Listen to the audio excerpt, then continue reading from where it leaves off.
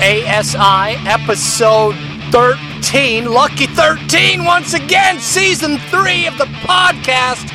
My name is Russ Shaw.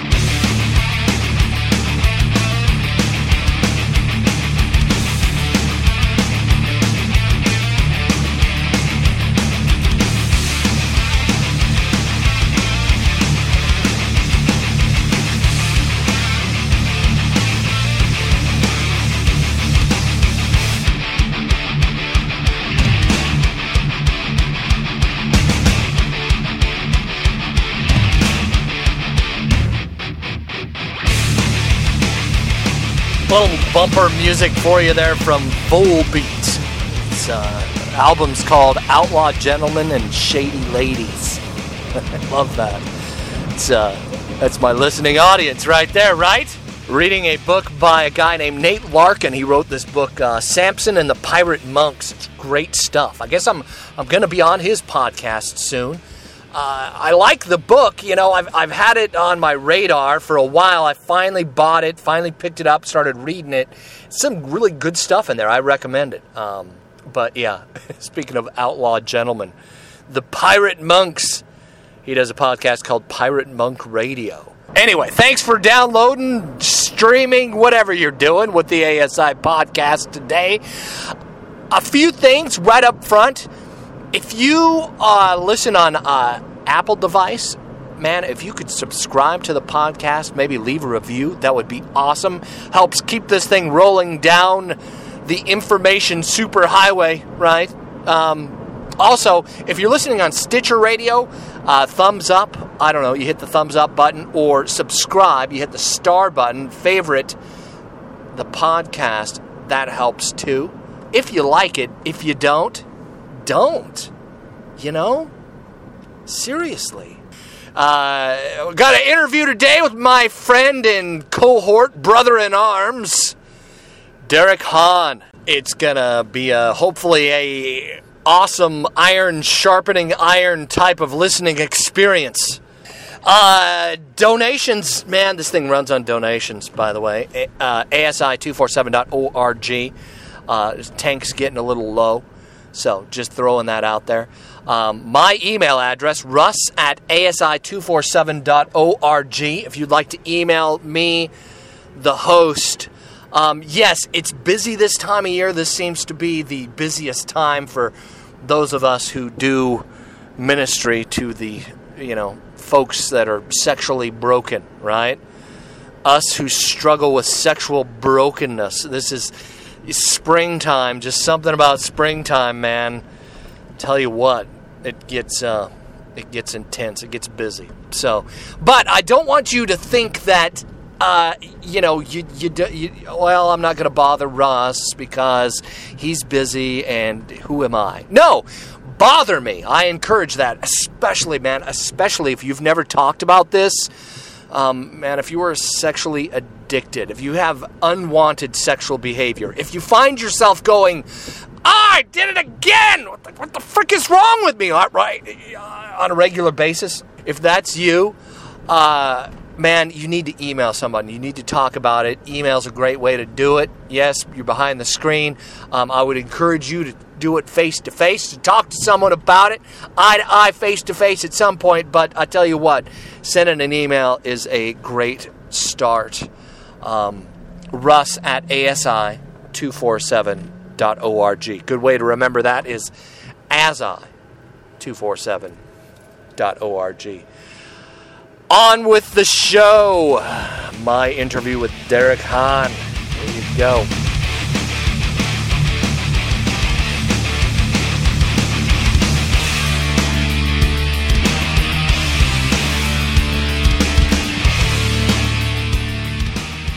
Derek Hahn, welcome, my friend, to the ASI podcast.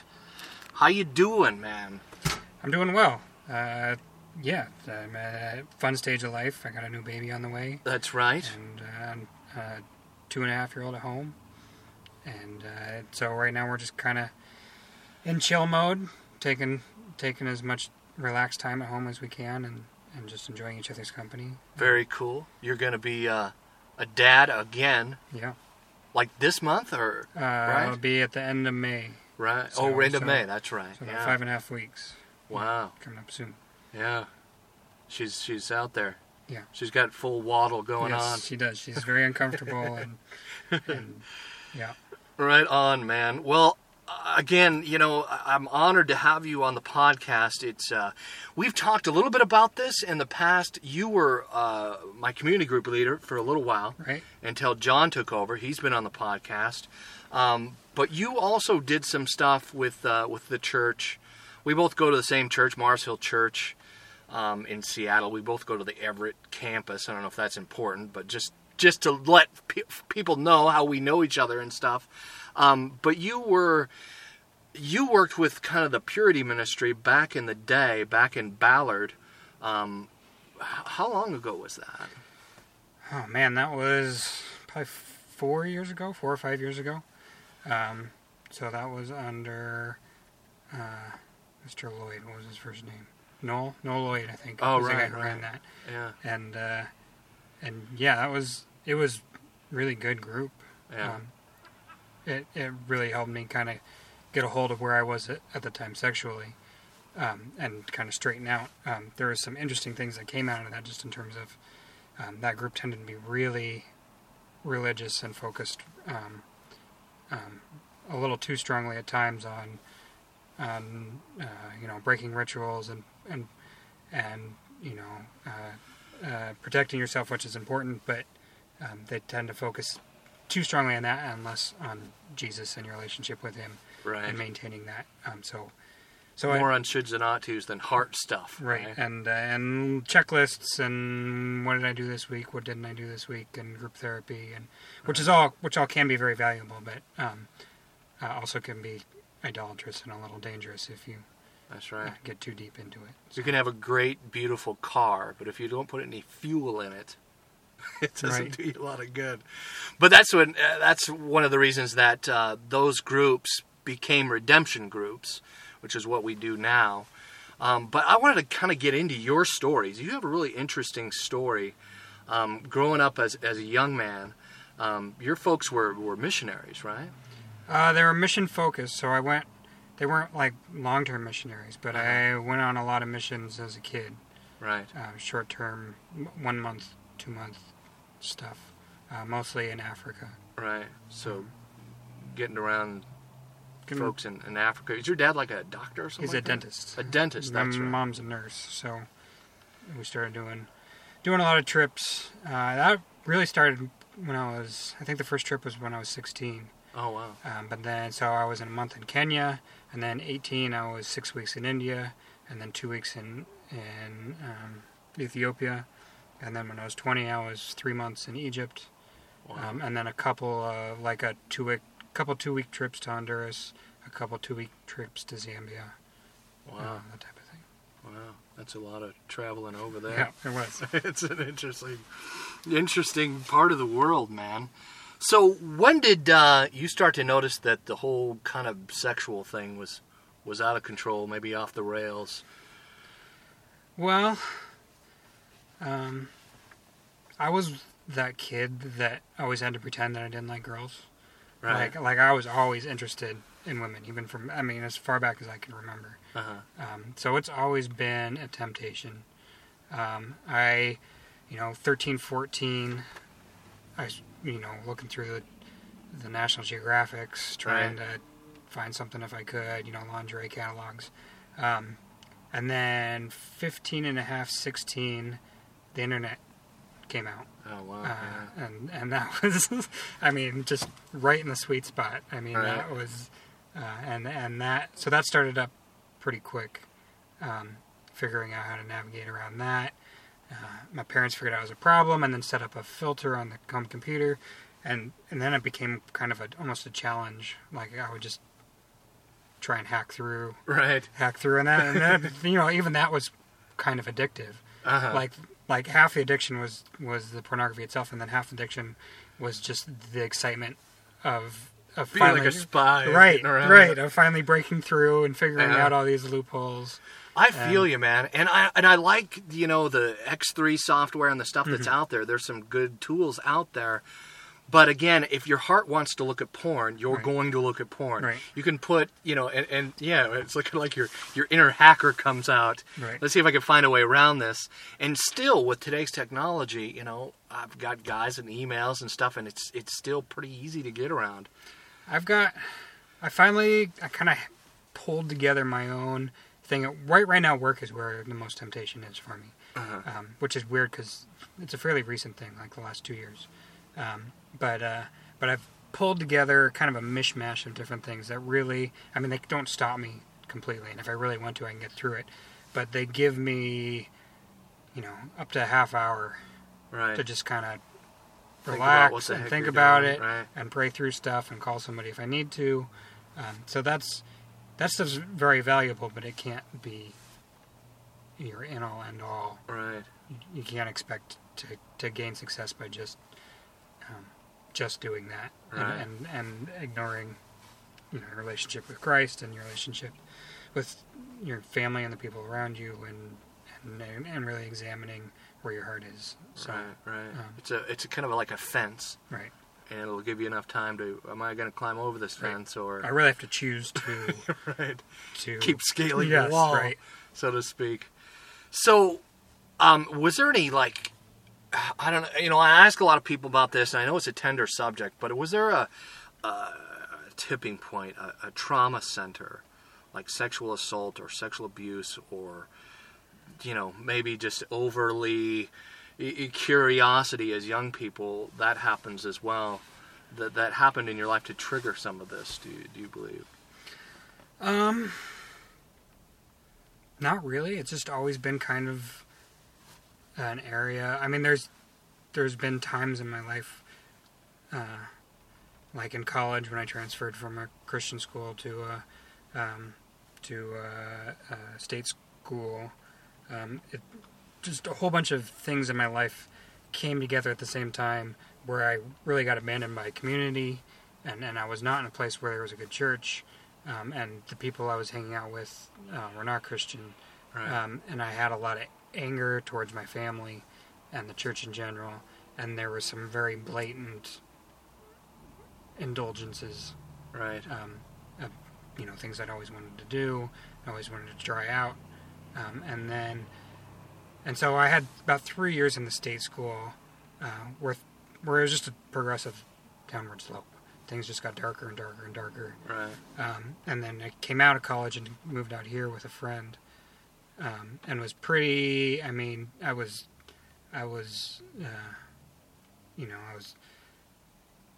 sexually active and cheating on people and morally really just kind of screwy.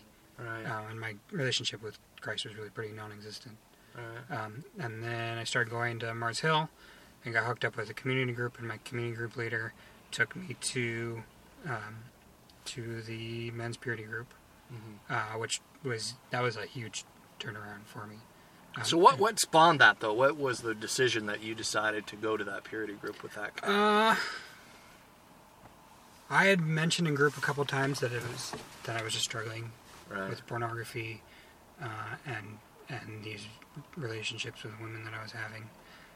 And my community group leader told me that there was this group and asked me if I'd go with him, and he took me with. And I remember sitting in the first group, and there was like a half-hour orientation time. It was they had certain times where they'd introduce a bunch of new people to the group, and this was one of those. And then that was about a half hour, and then you'd split into your groups, which from then forward you would be in that group of people. And that first half an hour, I had this. It was a literal, it was a nearly audible voice in my head telling me that this was wrong, and this was not good for me, and this is not something that I needed, and almost like a panic inside of me telling me to get out. Right. Wow. And at the time, I thought it was the Holy Spirit. Uh-huh. And it was not. It was a demonic force, or my flesh just manifesting or really rebellious. Right. Fear-based Yes. kind of angry. It was scary. Right. I was scared. Wow. I was really scared. It was a panicky, almost suffocating feeling. Right. Like, can't get enough air, this isn't right, there's something wrong here, kind of feeling. Wow. So where did you go from there? I stuck with it. I'm not entirely sure why. Right. I was actually, so at the end of the half hour, I was kind of ready to leave. Uh-huh. But then they were like, well, we'll split into the groups. And I ended up actually being in Noel's group. He was the leader. And there was something about him that I was attracted to. I thought he was a really interesting person. And I wanted to get to know him better. And then looking around some of the guys in my group, they just looked like interesting, cool people. Right. I was like, well, okay, I'll give this a try. And then it was probably 3 weeks in, and I was hooked. That's cool. It was cool. It was also, and when I say hooked, I think there was, it was God pulling me in a good direction, but then eventually it became something that I took way too far. Right. And they had these things called pickies, which was literally a checklist of 7 things you're supposed to do each day. Uh-huh. And I just fastened on to that and would do. And in theory, you're supposed to give yourself a little room. Uh-huh. And so, there's 49 possible checks, and you were supposed to do all but, maybe 15 to 20 of them to give yourself a break. And I was down to, I'd only miss one every two or three a week. Wow. So I was just cruising through this. I had got this new job, so I was just piling on work, and was busy every night. I'm a swing dancer, so I had started dancing 4 times a night. I just got into this like super busy, hyper, I can do anything I want to lifestyle. Right. Like I got addicted to accomplishment and to success and to the the dopamine that you get when you achieve something. Right. And that lasted about 1.5 years, and then I just had a huge crash because I had taken on way more than. It was a weird point to get to where my mind was able to continue and handle all the load that I was taking on, but my body completely rebelled and told me that I had way too much stress. So I ended up with a peptic ulcer, and I was having, massive headaches. I was sleeping like 2 hours a night, and, just push, go. Right. Ended up having to, just having a kind of a physical breakdown. Had to take a 1.5 weeks off of work, and go to my parents' home over in Idaho, and just chill out. Wow. And that was kind of a wake up that, I traded one addiction for another. Right. And This is before you met Misha, before you got married and all that. yeah, we were dating at the time. Uh-huh. So it was probably 3 or 4 months before we got married. Wow. Leading up to so I had tons of stuff going on. Right. And I had just way overloaded myself. And got addicted to the adrenaline from being, and cortisol and stuff from being stressed out. Right. Those hormones, the stress hormones, Right. are addictive if you keep plugging at them. And so it's like I'm also studying and going to go into some of the study of the 12-step system. And there's some good information out there and some new research that's come up about the 12-step SA kind of stuff. And there's a lot of folks that have got a lot of really good success in that. But that's something that I've seen too, where it's really the leadership that helps with that. Mm-hmm. Honestly, I think that the main research that's out there, if we're honest and we get down to bare bones, it's a heart thing that says, I'm around a group of guys that I can, if you're a guy, right? I'm around a group of guys that I can trust and that I can let behind the counter, that I can be transparent with. And I've got one individual that I may be able to just call and bounce things off of. And I trust this person. This person has my best interest at heart, and I know that. Mm-hmm. But I think that what you were saying, when it gets into that kind of checklist making, religious sort of, toxic, that's toxic religion right there. Whether it's in a church system or in a 12-step system, when it's just about checking off the boxes, that's when we can get into trouble, huh, Derek? Right. And that's not what it's about. You Right. know? It's more of a heart thing, isn't Right. it? Yeah. And you know, the methods aren't necessarily a bad way to go, Right. but you just have to be aware that it's potentially dangerous, Yeah. and it's something that can become just another addiction. Yeah. And it is a good thing for leaders to understand, too. Right. Or if you're in an SA group where a guy's, you know, bringing out boxes and stuff like that, and if you feel like you have to perform, like you're in some kind, like you're at the freaking gym class at junior high school, and he's pointing at the rope up on the ceiling, and you feel like, man, that's a good time to talk about that, isn't it? And the guy who can knock out the, you know, I can climb that rope in 3 minutes Right. flat. Right. Yeah. There is. He may not be the healthiest cat in the room. Yeah. There can be just kind of a sense of competition Right. that crops up. That's Right. not necessarily a good thing. So, talk about marriage a little bit. You got married after that. Did you kind of have that in your head where you thought that might fix it? Or did you already kind of wash that out a little bit? No, I didn't think it would fix it. My dad has had a pornography problem for all through his marriage, and something that he struggles Wow. with, and has been pretty open with me since I was probably 13 or 14, just telling me how he struggled. I'd talked to enough people that I knew it wasn't going to magically disappear. Right. You kind of hope that it will. Yeah.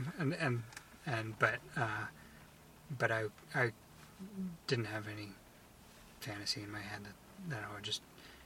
I never really viewed marriage as and everything will be happy happily ever after Right. thing. That wasn't something I ever really struggled with. So, Right. and the first 2 years of our marriage were actually really, really rough. Not from we got along really well, Misha and I, but we just had a lot of really hard things happen. So I don't know, it helped us to bond, but it took some of the shine off of the magical apple of marriage, you know. Right, Everything right. was just going to be perfect, and we just kind of got into the trenches right away, Right. which was hard, but I mean, in retrospect, I think it was a really good thing for us. Yeah, there's some good stats on that. Was it the first year and the 7th year usually were things? Right. Yeah. But you know, thank God for community and talking about stuff.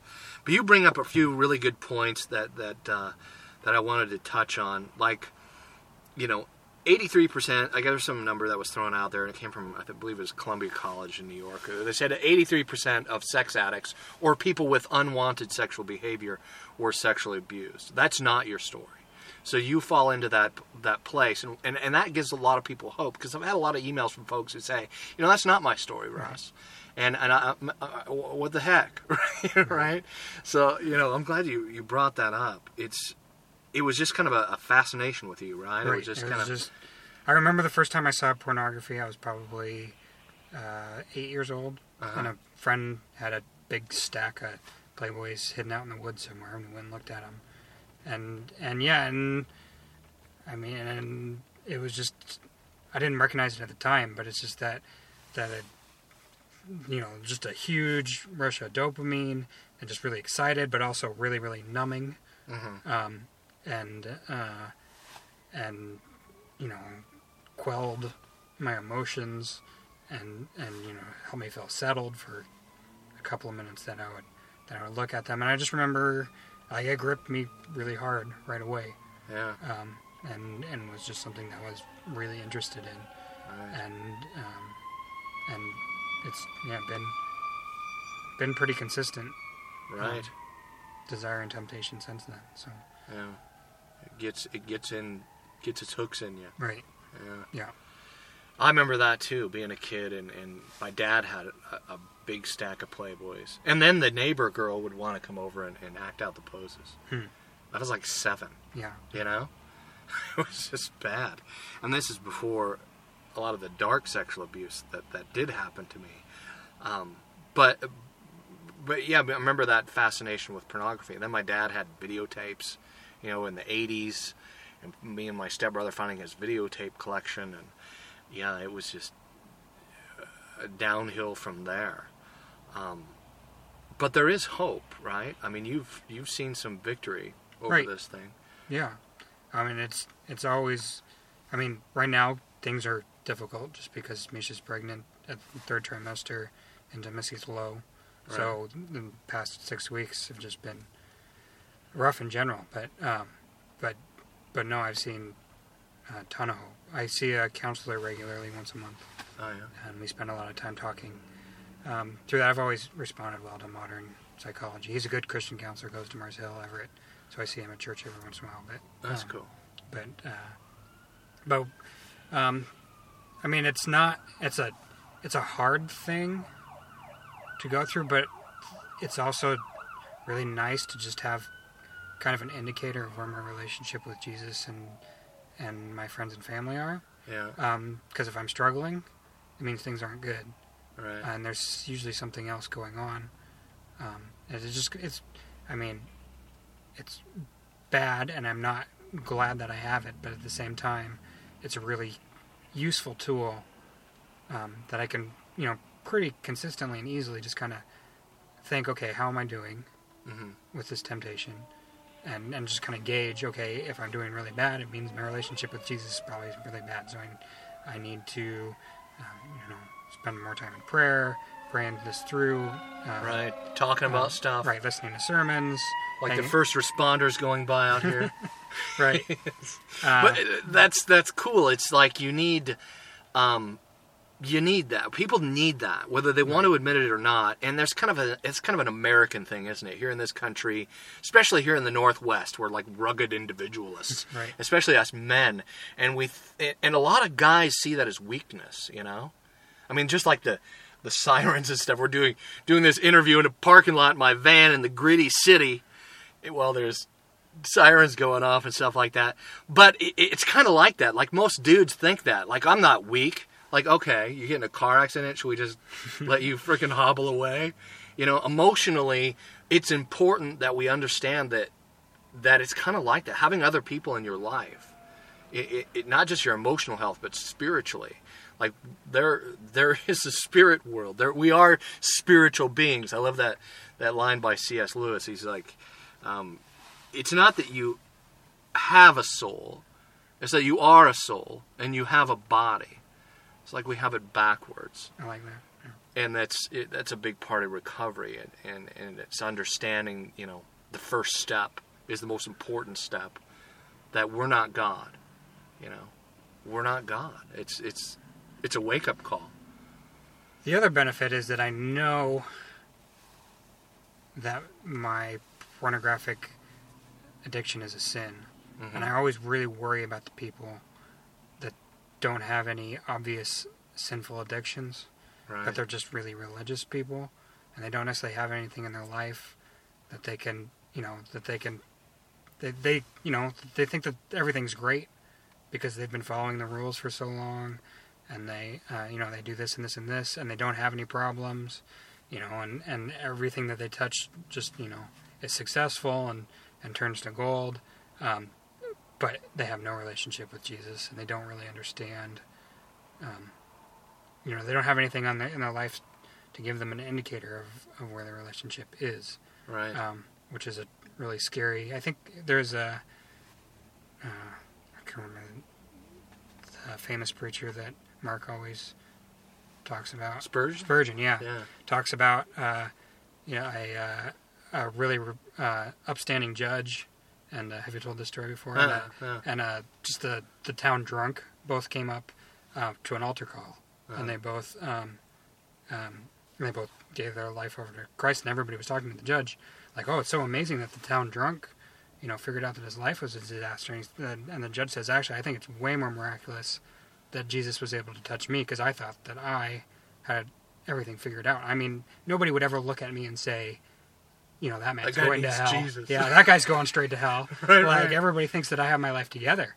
And just the fact that Jesus was able to open my eyes and show me that, even though to other men it looks like, I'm the perfect individual, to Jesus I've got just as much addiction and filth and sin in my life as Right. the town drunk does.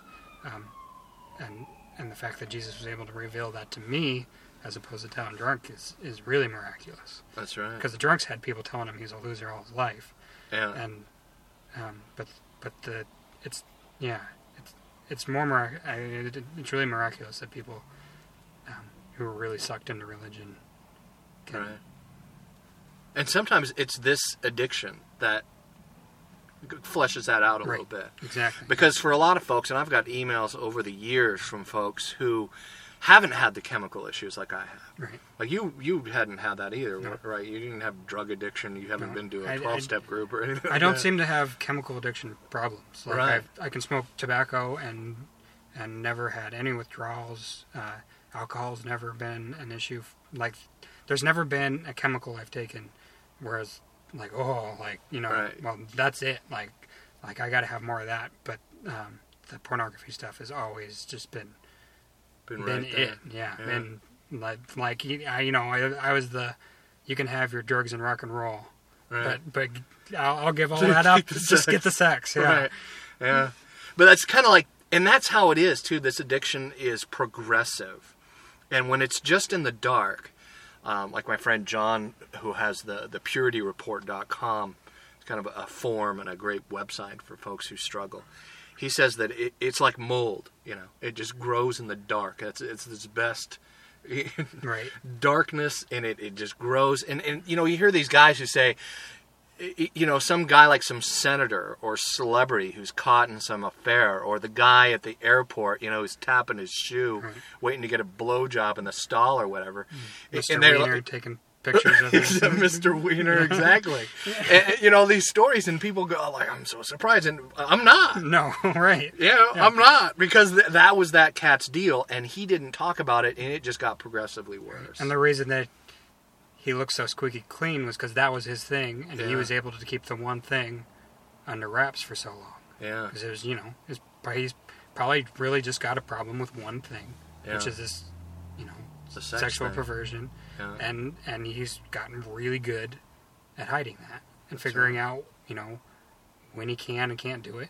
Except there's always some part of you where the possibility of getting caught is kind of part of the thrill. Yeah. So a lot of these guys get Adrenaline. right, Yeah. get sucked into that, and eventually they get caught. And It makes the news right, for a lot of these guys. And for some of them, and maybe you're listening, there's a few of you out there who it made news in your house, right? Your wife catches you, or a boss catches you. There was an article a while back about, a great way to, like in our state, if you lay someone off, you're going to have to pay unemployment insurance on that Right. person. But if you fire them, right, you don't have to. Right. So they would get these security firms to come in and just scan everyone's computer, Right. and instead of laying people off, just go, all right, you've You're been looking at fired. porn, you've been You're looking at fired, porn, yeah. you've been looking at the gambling site, you're all fired. Right. And when that happens, you may not be a celebrity or whatnot, but it hits your world. It's like that rock bottom moment. Rock bottom is when you decide, this is enough. I've had enough. I need to talk to someone. I need to take some steps. I need to see some results in this unwanted behavior changing. And, C.S. Lewis said, that's another quote by Lewis was, a lot of people will point at the guy who's jacked up and he's kind of a mess and say, well, that guy's a Christian, come on. I don't know if I want to be a Christian if that guy's a Christian. And Lewis is like, yeah, but if he wasn't a Christian, imagine how worse, Right. how much worse that cat would be. He's probably alive because he's a Christian. Exactly. Yeah. Or not in prison. Right. Yeah. Right. So it's easier for us to judge. It's easier for us to sit, on the throne of our own heart and say, well, look at that guy. But I think God is really calling us to examine ourselves and examine our own desires and in the way that they pull us downstream in time. I've always thought, Christianity, the motto is not, I'm better than you. It's, I'm better than I used to be.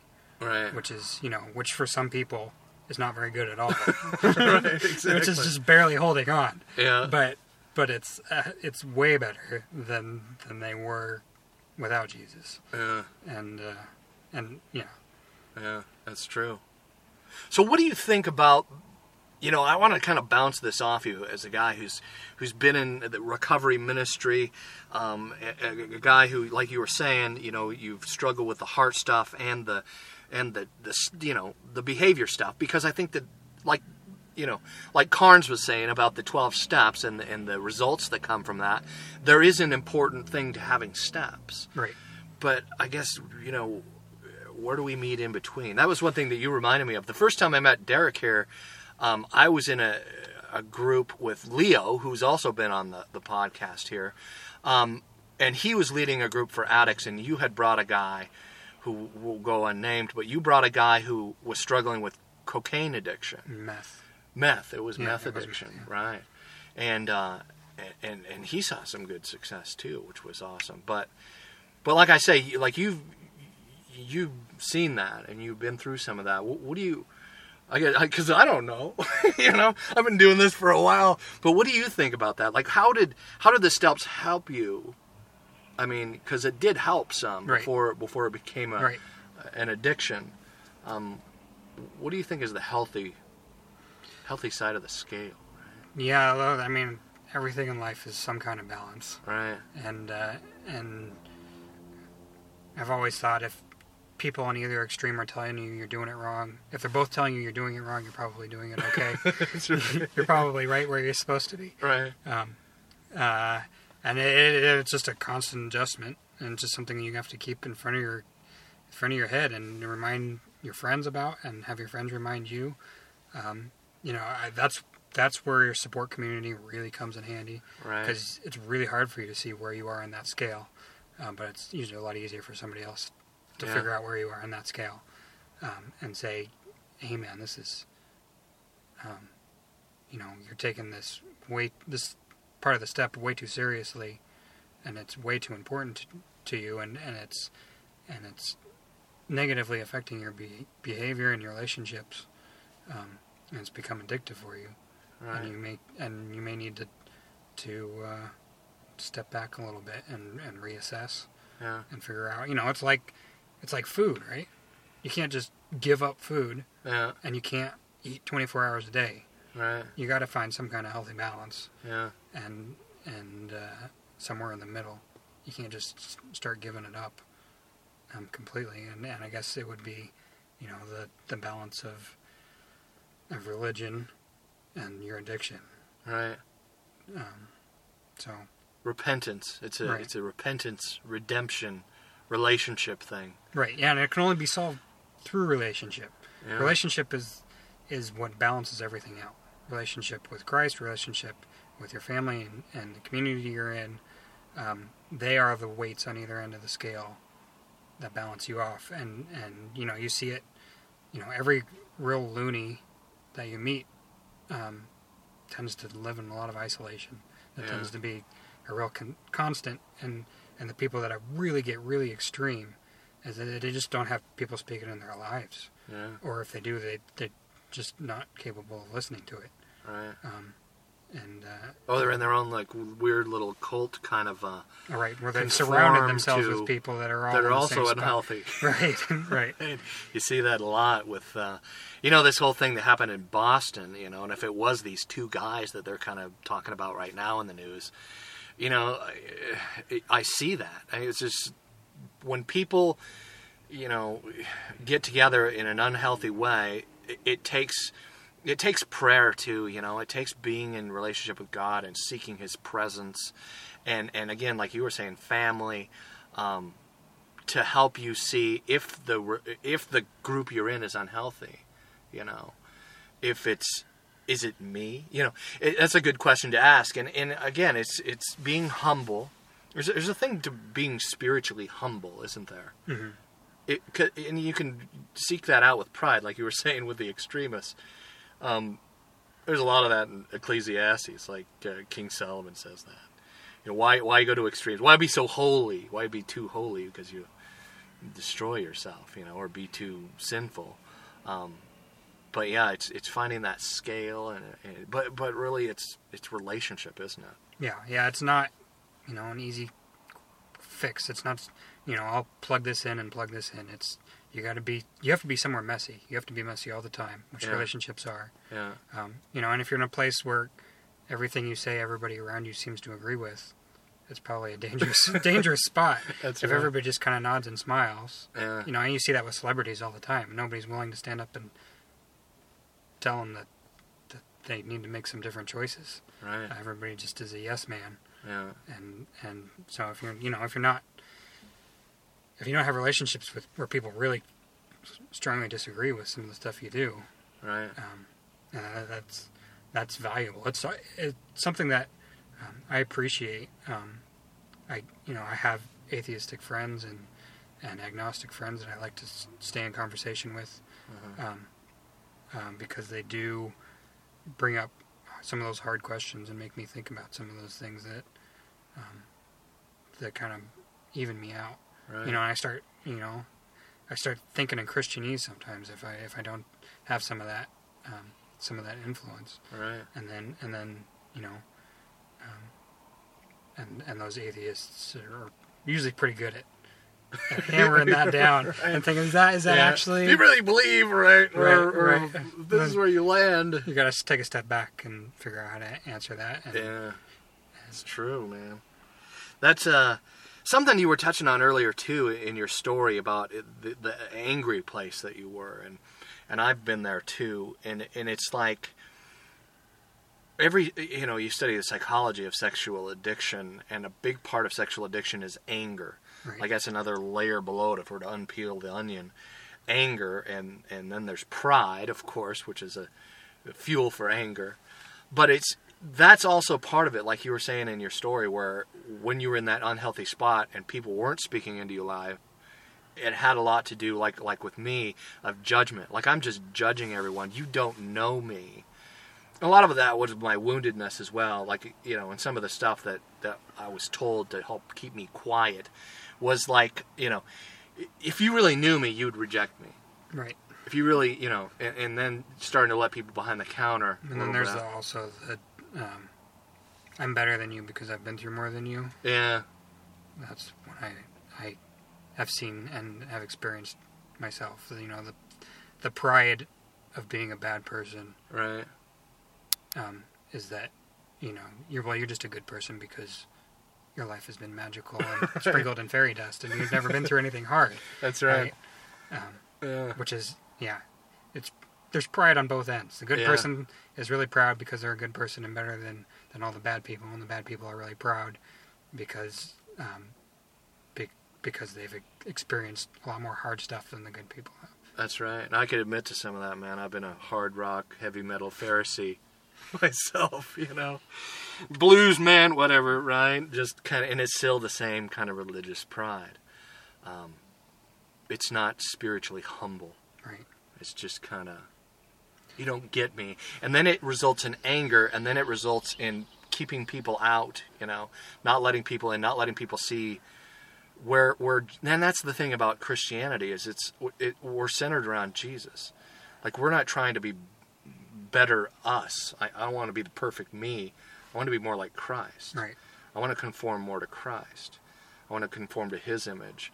And as Christians, if we're honest and we can talk about that, that's why I like Pastor Mark will talk about the big E on the eye chart. There's so many churches and so many Christians that miss the big E on the eye chart, which is Jesus.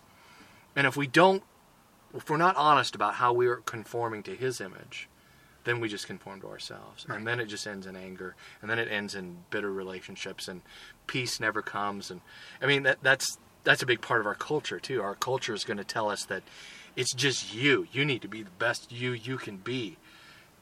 Which, for a lot of people that struggle with sexual addiction, can be the worst message. You look at the divorce rate and stuff like that. If it's centered around the self, it ain't healthy, is it? Yeah, I can't imagine being married because I thought it would make me a happy person. Like that's yeah. That's hard for me to. I don't think I would do it. Yeah. I wouldn't choose to do it in the first place if that was really, I'd be so disappointed. That's right. And that's a scary thought. Yeah. The idea of being married because I thought it would make me But don't you get sex whenever you want it? That's what your guys Nope. think that. No, you don't. And that's not the point of sex, right? It's like, this whole consumeristic, buying the cow kind of. Right. You got to buy the cow if you want the milk. It's what the Bible says. Actually, the Bible doesn't say that. It's one of those things. It's just not in the Bible, right?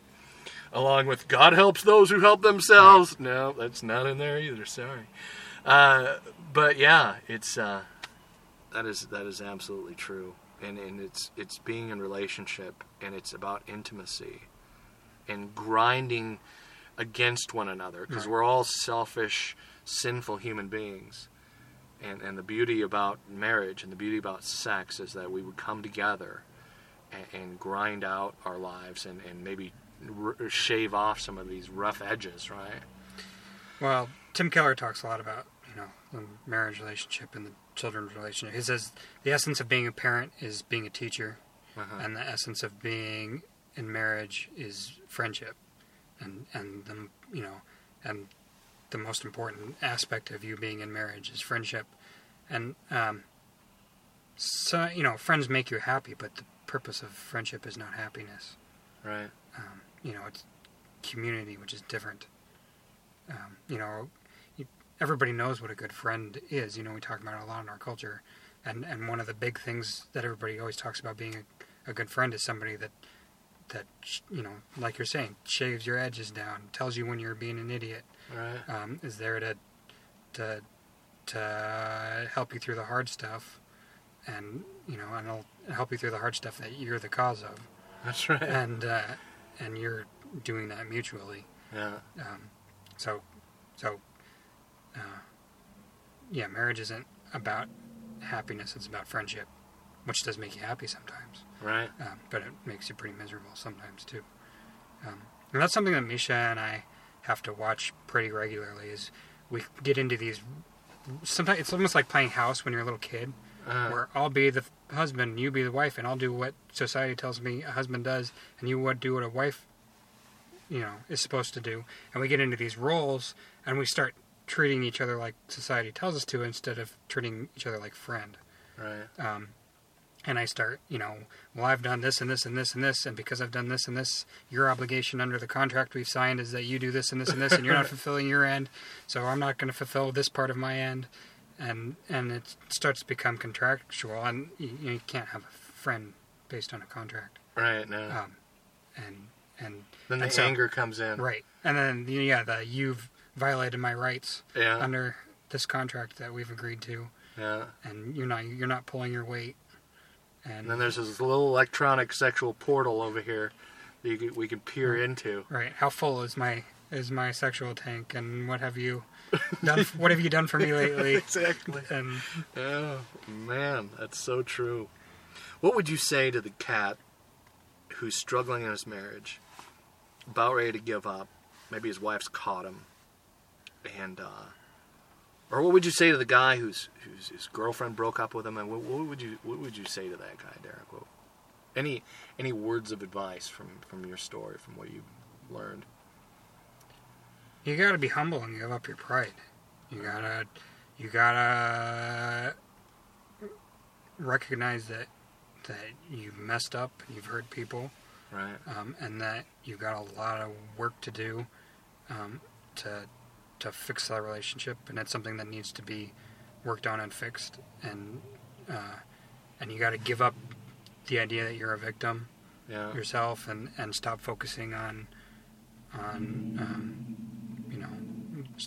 stop focusing on yourself, and start putting yourself in your wife's position and trying to be empathetic. And genuinely want to fix the relationship because you want it to be a long-term thing, not fix the relationship so that everything will be back to the way it was and you can just keep doing what you were doing. And don't expect that things will ever get back to the place that they used to be. Right. And you don't want them to get back to the place that they used to be. It's easy to put this picture in your head of this magical place before you got caught. And a lot of that innocence that you may have experienced is going to be gone. But that innocence was based on a lie. And It may sound healthy in your head, but you gotta give that up. It's not a health. That's a fantasy. Yeah. And all those memories back then of how things were is a fantasy. It was based on lies, and you got to figure out what the future looks like based on honesty, which takes more effort, but is more rewarding and becomes true intimacy. And that person may have never experienced true intimacy in their life, Right. just because they've always had this hanging over their head. Yeah. And it's a wonderful, beautiful thing. And you've just got to get to the place where you can go there. And in general, for me, I find the more I do experience that true intimacy of Misha seeing me as ugly as I can be, but still choosing to love me, is way better than any fantasy or fake thing right, you present. Right. And this fake innocence that I had set up. Me too. That was like the biggest courageous thing I've probably ever done in my life is to live in the truth. Is to stop the fakery and to show. It sounds negative, but to show my wife who I really was. I'm damaged. I'm wounded. I have this proclivity, but here I am. And do you still love me? It's like the old adage: if you truly love something, set it free. If it really loves you, it'll come back. And living in the truth is like that. You got to have the courage to be weak. Which in our culture unfortunately sounds like an oxymoron. Right. Because brave people are strong. Yeah. Right? Even women today. It used to be like a guy thing, but even women today have to show some kind of, toughness. Right. In order to be brave and courageous. Yeah. But the hardest thing you'll ever do in your life is let yourself be completely exposed to another person. Because everything inside of you tells you that that's dangerous. Right. And that you're opening yourself up to get really hurt. Which is true. Right. You are opening up yourself to the potential of getting really hurt.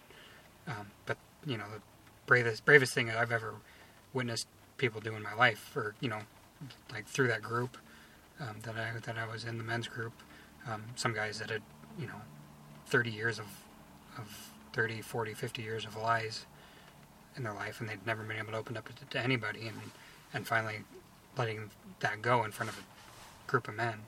Right. It's the most respectable, courageous thing I've probably ever seen anybody do. Right. That's absolutely true.